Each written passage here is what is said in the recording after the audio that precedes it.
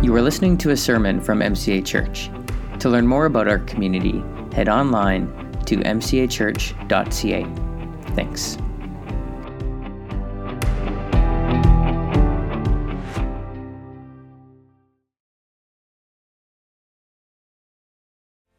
So, it's at this point in the service when all of the introverts are already sitting down and all of the extroverts have moved halfway across the sanctuary and are talking to people they've never seen before. And so let me invite all the extroverts to find their seat. And isn't it great that there is room for everyone in the house of the Lord? Whether you feel like you belong or you don't, when it comes to Jesus, you belong. Why? Because He made you, and He loves you. And He wants to restore you to the fullness of life. And so maybe you're new or a visitor here, or maybe you came with a friend or a family member and you're unfamiliar with this place or this church. Just know we're thankful you're here. And we're not going to make you do anything crazy or wild, but our hope is that this morning you would encounter Jesus. Because we believe that Jesus wasn't simply a teacher or a prophet or simply a man who walked the streets of first century Palestine. We believe that Jesus is the Son of God. That in history, Jesus, God took on flesh and came to this earth because He loves us. And He wanted to rescue us from a few things. And one of those things that He wants to rescue us from is the sin that holds us in darkness. And He wants to rescue us from the death that it causes, the finality of death. And so our hope this morning is that you encounter Jesus, because really talk is cheap. But the power of God unto salvation is something that we all need. And so we're thankful that you're here. We've been looking at these stories of people who encountered Jesus when He walked the earth. And we've been seeing that as these people encounter Jesus, their lives are changed. And the same is true for all of us. When we encounter Jesus, our lives can be changed. And last week, we looked at the story of the woman at the well, an outsider by all accounts. But Jesus stepped over these barriers. He stepped over a racial barrier to give this woman a drink of the living water of God. And I was thinking about her story yesterday. As I took time to reflect on our National Day for Truth and Reconciliation. And in part, I was wondering how our First Nations friends would have heard her story. The story of an overlooked woman whom the religious establishment had labeled as someone with impure blood and an impure theology. Yet in the story, Jesus broke down these racial and religious barriers, and He asked this woman for a drink of water. It was a request that would have led her to drink from the well of God herself. You see, when we see where Jesus leads, and when we're willing to follow where Jesus leads, we come to realize He leads us straight into the truth and straight into reconciliation. Doesn't He? And so, church, I want to call you to keep humbly walking the path of reconciliation in the name of Jesus. It's close to His heart. And we can do that by continuing in three things. One, we can learn our history. We can learn the history of residential schools in Canada, and we can learn about our place within that history. And second, we can acknowledge what took place. It's a path of reconciliation.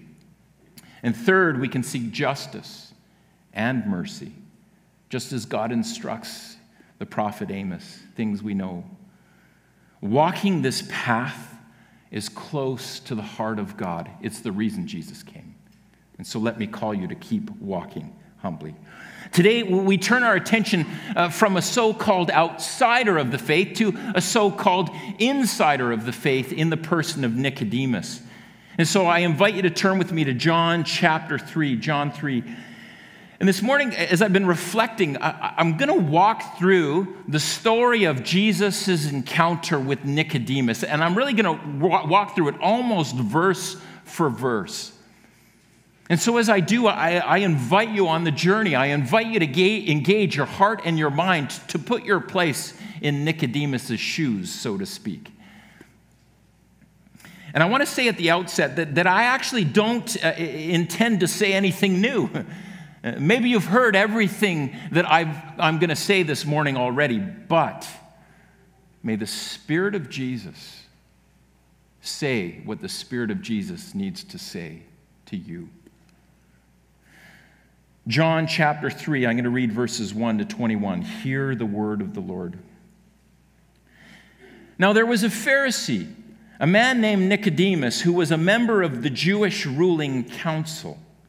He came to Jesus at night and said, "Rabbi, we know that you are a teacher who has come from God, for no one could perform the signs you are doing if God were not with him." Jesus replied, "Very truly I tell you, no one can see the kingdom of God unless they are born again." "How can someone be born when they are old?" Nicodemus asked. "Surely someone cannot enter a second time into their mother's womb to be born." And Jesus answered, "Very truly I tell you, no one can enter the kingdom of God unless they are born of water and the Spirit. Flesh gives birth to flesh, but the Spirit gives birth to the Spirit. You should not be surprised at me saying, 'You must be born again.' The wind blows wherever it pleases. You hear its sound, but you cannot tell where it comes from or where it is going. So it is with everyone born of the Spirit." "How can this be?" Nicodemus asked. "You are Israel's teacher," said Jesus, "and do you not understand these things? Very truly I tell you, we speak of what we know, and we testify to what we have seen, but still you people do not accept our testimony. I have spoken to you of earthly things, and you do not believe. How then will you believe if I speak of heavenly things? No one has ever gone into heaven except the one who came from heaven, the Son of Man. Just as Moses lifted up the snake in the wilderness, so the Son of Man must be lifted up, that everyone who believes may have eternal life in him. For God so loved the world, that he gave his one and only Son, that whoever believes in him shall not perish, but have eternal life. For God did not send his Son into the world to condemn the world, but to save the world through him.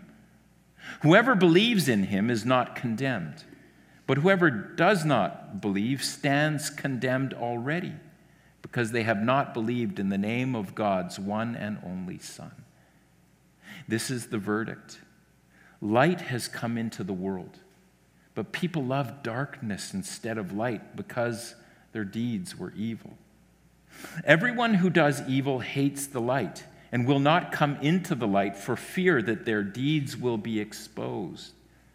But whoever lives by the truth comes into the light, so that it may be seen plainly that what they have done has been done in the sight of God.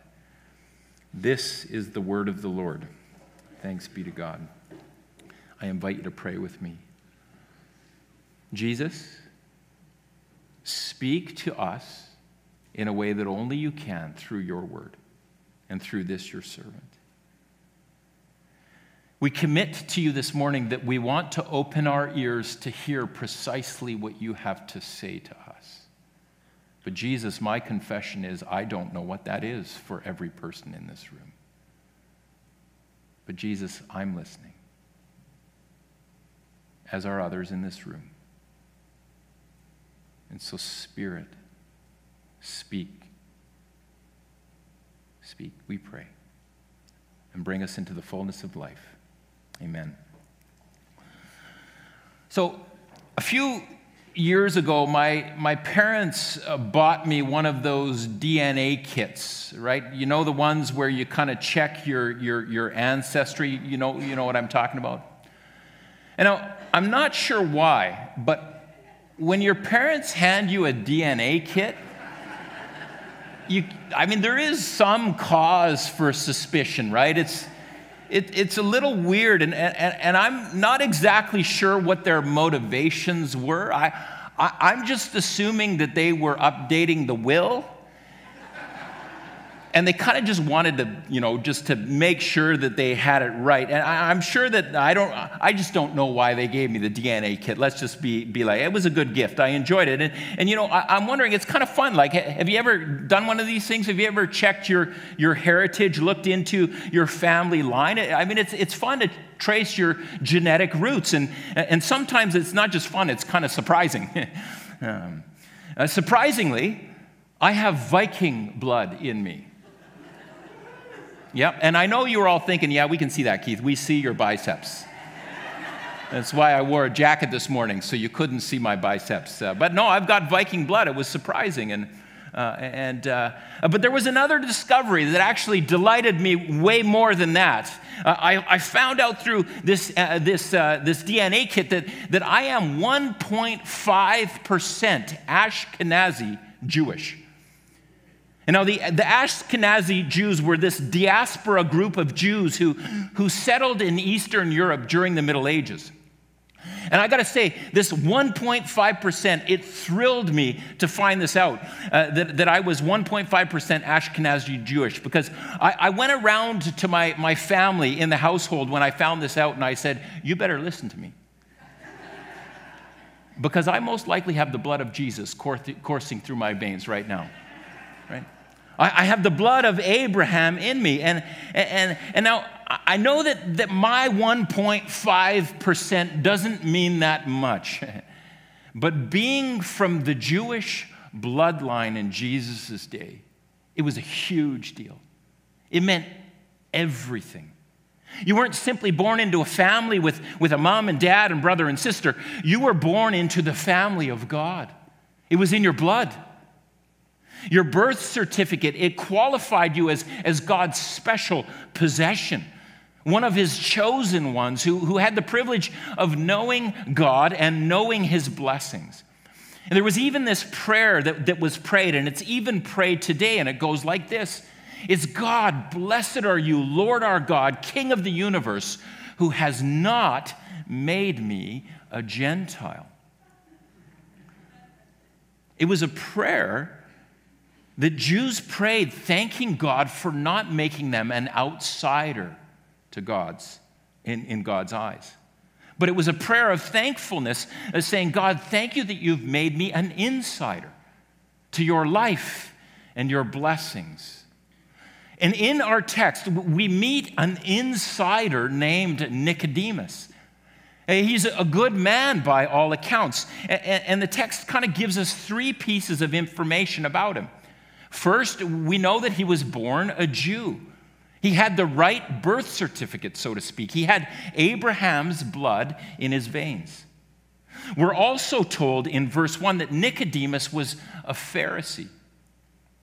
And now, the Pharisees often get a bit of a bad rap sometimes. We see them as these faithless keepers of the religious institution and all of its rules. And sometimes we kind of write the script for them. We see them as people whose just hearts aren't in the right place. But we shouldn't be so quick to write the Pharisees off, because they weren't all that different than you and me. The Pharisees, they were the Bible-believing branch of the Jewish faith. They knew the Scriptures. They loved the Scriptures. They knew theology. They were serious about living a life that honored God. And Nicodemus was a Pharisee. And the third detail we read about Nicodemus is that he was an accomplished man. We're told that he was a member of the Jewish ruling council, which means he wasn't just a theological expert. He was an accomplished one. He was a person in a position of power and influence. A little later in our text in John, or in verse 10, Jesus calls Nicodemus Israel's teacher. Actually, the Greek in verse 10, in this verse, it literally says, the teacher of Israel, with the emphasis on the. Nicodemus wasn't just some other Pharisee. He was seen as the teacher of Israel. He was a person who was impressive. He was successful. He was accomplished. You could say that he had all the right stuff, right? The right blood, the right theology, and the right reputation. When it came to God, he was as big an insider as a person really could possibly get. And it's amazing what a difference a week can make if you were with us last week. Because last week we entered the story of an outsider, a Samaritan woman who had the wrong blood, the wrong theology, and the wrong reputation. But here we have a so-called insider with all the right stuff. And we can't miss this. Jesus invites both so-called insiders and outsiders alike to follow him into the fullness of life. He sees no favoritism. He invites them all. And heaven knows we all need that invitation, no matter what side of God you think you're on. Jesus invites us all. In the Samaritan woman's story, Jesus went out of his way to find her. But here we see that Nicodemus actually goes out of his way to find Jesus. Verse 2 says, he came to Jesus. He came to Jesus. And sometimes in the unique circumstances of our lives, Jesus searches us out. He finds us. And perhaps that's been your story. That maybe your story more resembles the woman at the well, that Jesus came to you in your need, in your dark night of the soul. But sometimes we go through these times in life where we need to search him out. And maybe that more resembles your own story of faith, that you've got questions. You've got questions that you want answered. You want to have a reason to believe. And we need to know that Jesus honors both. He calls both the hurting and the searching to follow him. He calls us all. And so Nicodemus comes to Jesus, and we're told he comes at night.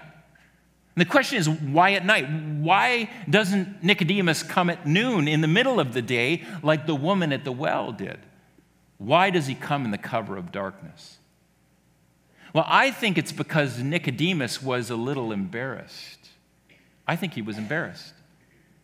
An accomplished, powerful, religious leader searching out this upstart rabbi who that would have taken a great deal of humility. But more than that, we know that many of the Pharisees saw Jesus as an enemy of the faith. They saw him as this false prophet who was leading God's people astray. And so we have Nicodemus, this Pharisee par excellence, and he goes to Jesus incognito at night. But perhaps a better question for us to ask is, why does Nicodemus go to Jesus in the first place? Why does he go see him at all? I mean, what would compel a man with all the right stuff, with the kind of life that people would all aspire to? What would compel a person with all the right stuff to search out this upstart, someone whom his colleagues looked down upon with disdain? Well, it's because Nicodemus believes God is doing something important. Look at verse 2 again. Nicodemus says, "Rabbi, we know that you are a teacher who has come from God. For no one could perform the signs you are doing if God were not with him." Nicodemus searches Jesus out because he's stirred. He's intrigued. He's heard Jesus' teachings. He's seen his miracles, his signs. And he is stirred to meet this Jesus face to face. And I've often wondered if Nicodemus searched Jesus out because he wondered if Jesus had answers about life and faith that he couldn't find in his theology textbooks, or he couldn't find in the halls of his seminary education. I've wondered if Nicodemus searched Jesus out because he had answers that Nicodemus was looking for, but he had yet to find. Or maybe he searched Jesus out because he saw in him a quality of life that none of his religious colleagues had. A quality of life that doesn't come from religion. A quality of life that all of his compatriots said that they wanted, but they didn't have. Maybe that's the reason he went to Jesus, because he saw it in him. Something real. Something satisfying, something more in line with God's heart for the poor and the needy, something more in line with God's power. I wonder if these are the reasons why Nicodemus came to meet Jesus. And I think they are. Notice that Nicodemus doesn't ask Jesus a question. As far as we're told, Nicodemus doesn't come to Jesus with a specific request. And it seems to me that's because he sees God at work and he simply wants to get close. He wants to get in on what God is doing. He doesn't want to miss out. And so the question that all would-be followers of Jesus need to ask ourselves is, how about you? Do you want to be part of what Jesus is doing in the world? Nicodemus, he went to Jesus. And so Jesus tells him, and all of us who want to get in on the action, he tells us this. Look at verse 3. Jesus replies and says, "Very truly, I tell you, no one can see the kingdom of God unless they're born again." Now, the term born again sometimes brings up some connotations for people. If you've kind of been connected to the church over the generations, this word might have some baggage. And so let's try and hear it the way that Nicodemus heard it. Jesus says, no one can see the kingdom of God unless they are born again. What? Born again? I can imagine Nicodemus's protest. But I have been born a Jew. I have been born into the family of God. I am a Pharisee in the ruling council. Surely, of all people, I have what is needed to see God's kingdom come. I've ordered my whole life around him. In earnestness and honesty, I've searched after God. Not in a legalistic way, but in an honest way. I have the blood of Abraham in my veins. What do you mean you need to be born again? And Jesus is saying that my 1.5% Jewish heritage does nothing to make me an insider with God. Not even Nicodemus's 100% is enough for him to get into the kingdom of God. And this would have been shocking news for Nicodemus. In effect, Jesus was saying, Nicodemus, you've been following God all of your life, but your Jewish birth, your knowledge of the scriptures, even your impressive accomplishments for the Lord, they don't give you an inside track with God and his kingdom. I mean, imagine I'm interviewing you for a job. And it's a job that you really want. And it's a job that you've worked really hard for. And we go through this interview, and I ask you questions, and you give me your answers. And at the end of the interview, you turn to me and you ask, you say, "So Keith, what are the chances of me being hired?" And I respond, and I say something like this. I say, "Now listen really closely. Unless you're born a whole new person, you're not getting this position." Oh. it would have been hard to take. A kick in the chest. And a little confusing. Jesus is saying to Nicodemus, if you want to get in on the deep and lasting life that comes only through God, your family heritage isn't going to cut it.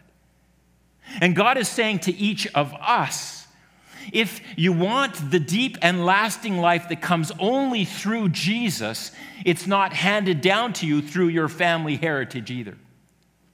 You won't receive the life of God from your parents. You can't live your parents' faith. And you won't receive the life of God through the faith of your spouse either. Man, let me say this. There are many men here that are riding the coattails of their wife's life with Jesus. That she has a life with Jesus, and you're simply along for the ride. Or maybe in your family it's the other way around, where wives, you are living your life with Jesus, and it's not so much yours, it's your husband's. But the everlasting life God has on offer, it doesn't cut that way. And Jesus says, if you want in on the deep and lasting life of God, it won't come through your family. You must be born again, born from above. Jesus is saying to Nicodemus, getting in on this everlasting life of God is not going to come through your knowledge of the scriptures and theology. It's not going to come from your intellectual enlightenment. Knowledge can only take us so far. And so God is saying to each of us, if you want in on this everlasting life, your intellect isn't going to cut it. Not even your knowledge of God and the scriptures will do. You must be born again, born from above. Jesus is saying to Nicodemus, if you want to get in on this God life, it's not going to come through your accomplishments. It's not going to come through your successes. It's not going to come through your good deeds. And God is saying to each of us, if you want in on this God life, your good deeds aren't going to cut it either, nor are your impressive achievements. You must be born again, born from above.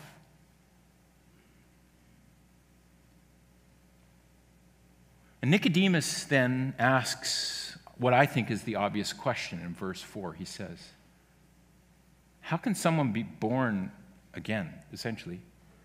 How can they be born when they're old? Surely they cannot enter a second time into their mother's womb to be born. Now, Nicodemus here, I don't think he's so much hung up on kind of the puzzling idea of being born again. I don't think that's what's going on here. Rather, I think Nicodemus wonders how someone can do something that no human being is capable of doing themselves. Right? You see, the one thing that everyone knows about being born is that we can do nothing to make it happen ourselves, right?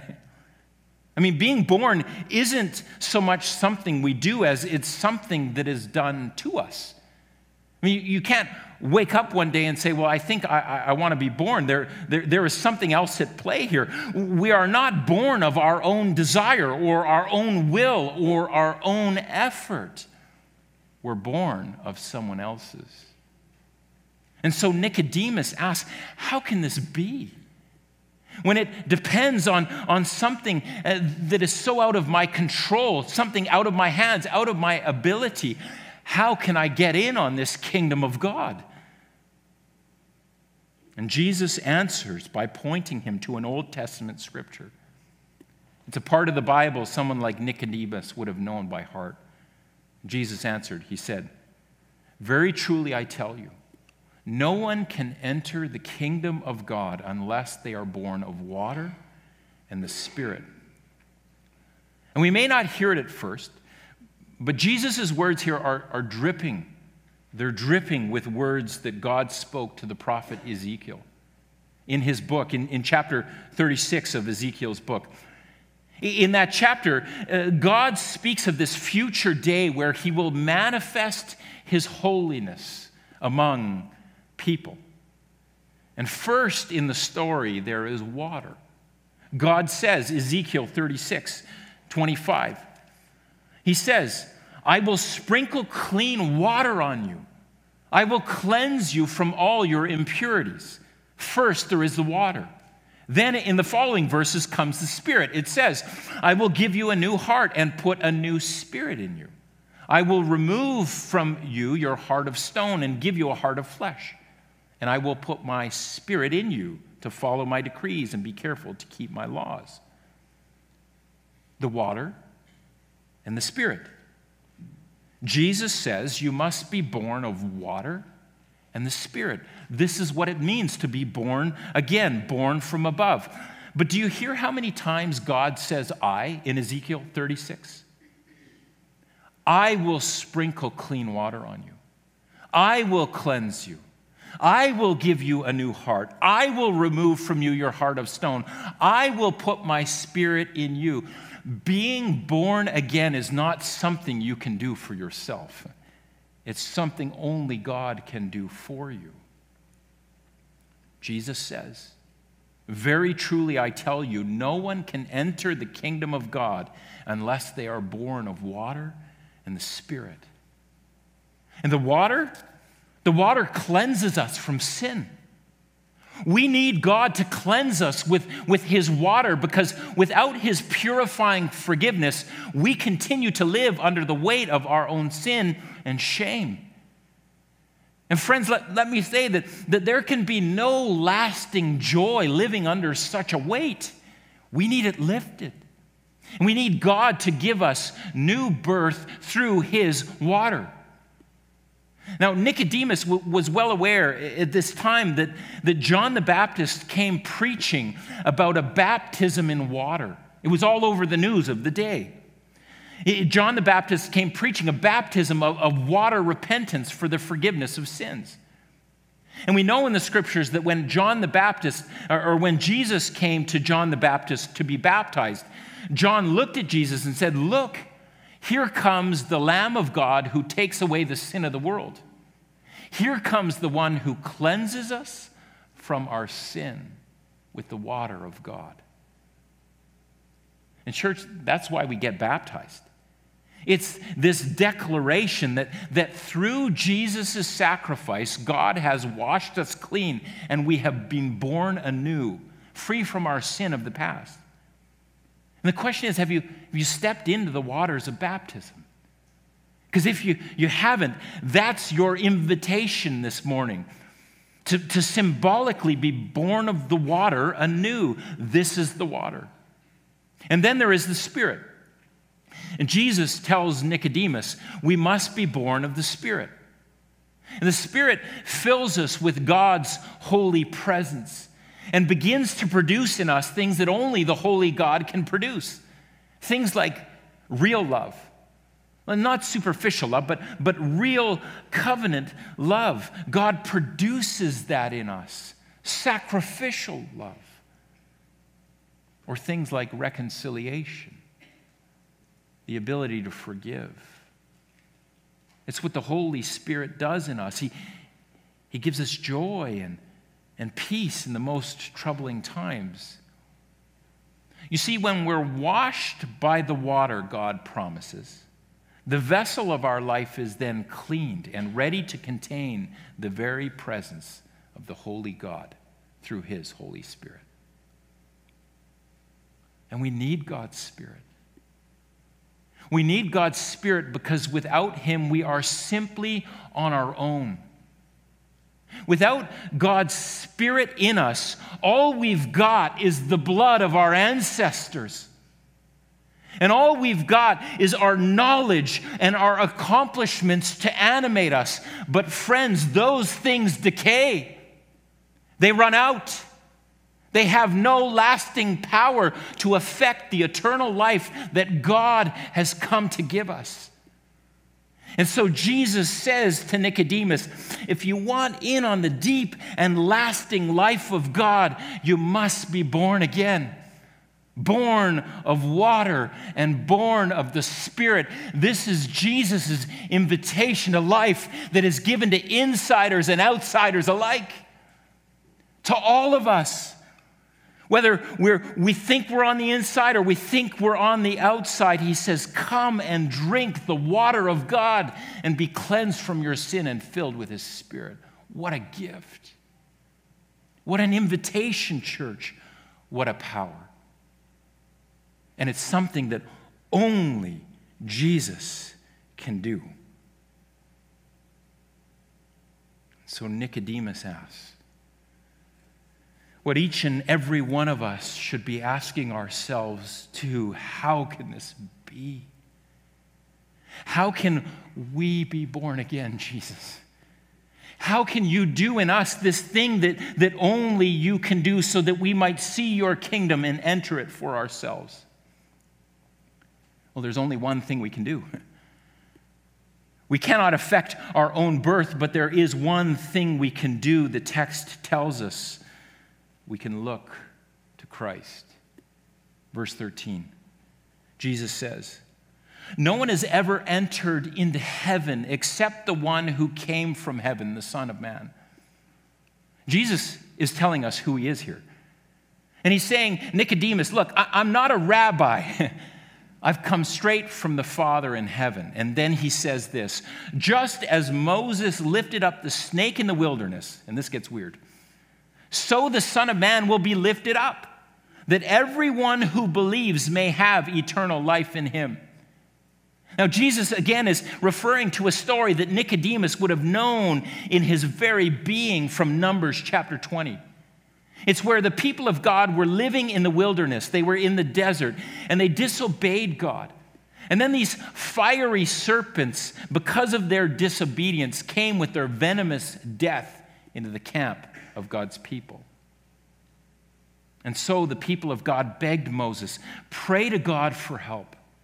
And so God told Moses to take this bronze serpent and to put it on a pole and to lift it up, that whoever looked at this serpent would be healed and live. The very thing causing their death was lifted up on a pole, and they would look to that thing and live.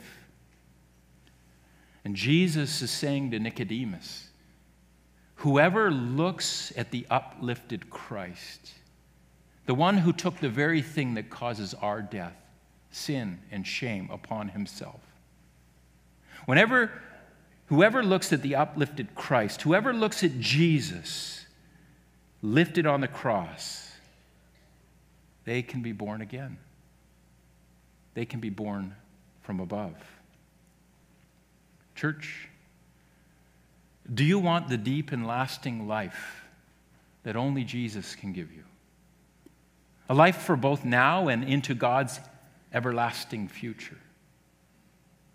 Do you want to be cleansed from your sins and filled with the animating life of God's Spirit? Then look to Jesus on the cross. He is the only source of this new and lasting life. Your heritage will not make you an insider with God. Neither will your wife or your husband or your parent or your intellect, your knowledge, your deeds, your accomplishments. If you want in on God and what he is doing, you must look to Christ, who shed his blood on the cross to cleanse you with his water and fill you with his Spirit. Look to him, and you will be born again. For God so loved the world that he gave his one and only Son, that whoever believes in him shall not perish, but have everlasting life. Amen. Let's pray. Jesus, we want to sit under the weight of your word, because your weight is not a burden. Your weight is freedom. That when we respond to you, you pour out life from above. And so I want to make space even in this moment for those who have never made a decision to follow Jesus. And if this is you in the congregation this morning, that you've never decided to follow Jesus, but there is something stirring in you, maybe like Nicodemus, you have a sense that Jesus has the kind of life that you need.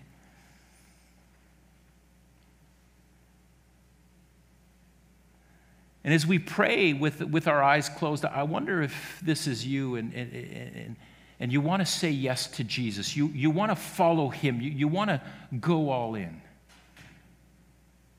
Would you be willing just to put your hand up? As an act of response, as a way of saying, Jesus, I need you in my life. Jesus, I'm a sinner that needs to be saved. I need to be cleansed, and I want to be filled with your Spirit.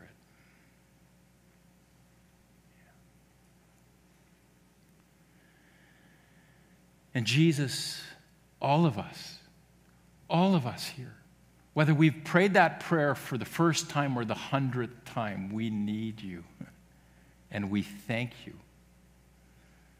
And we know, Jesus, that nothing can separate us from your love. And so we give you our yes again, whether it's for the first time or the 100th time. And we say, Jesus, thank you.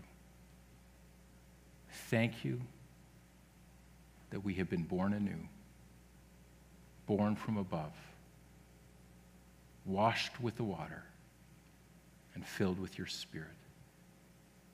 So seal this in us, we pray. Amen.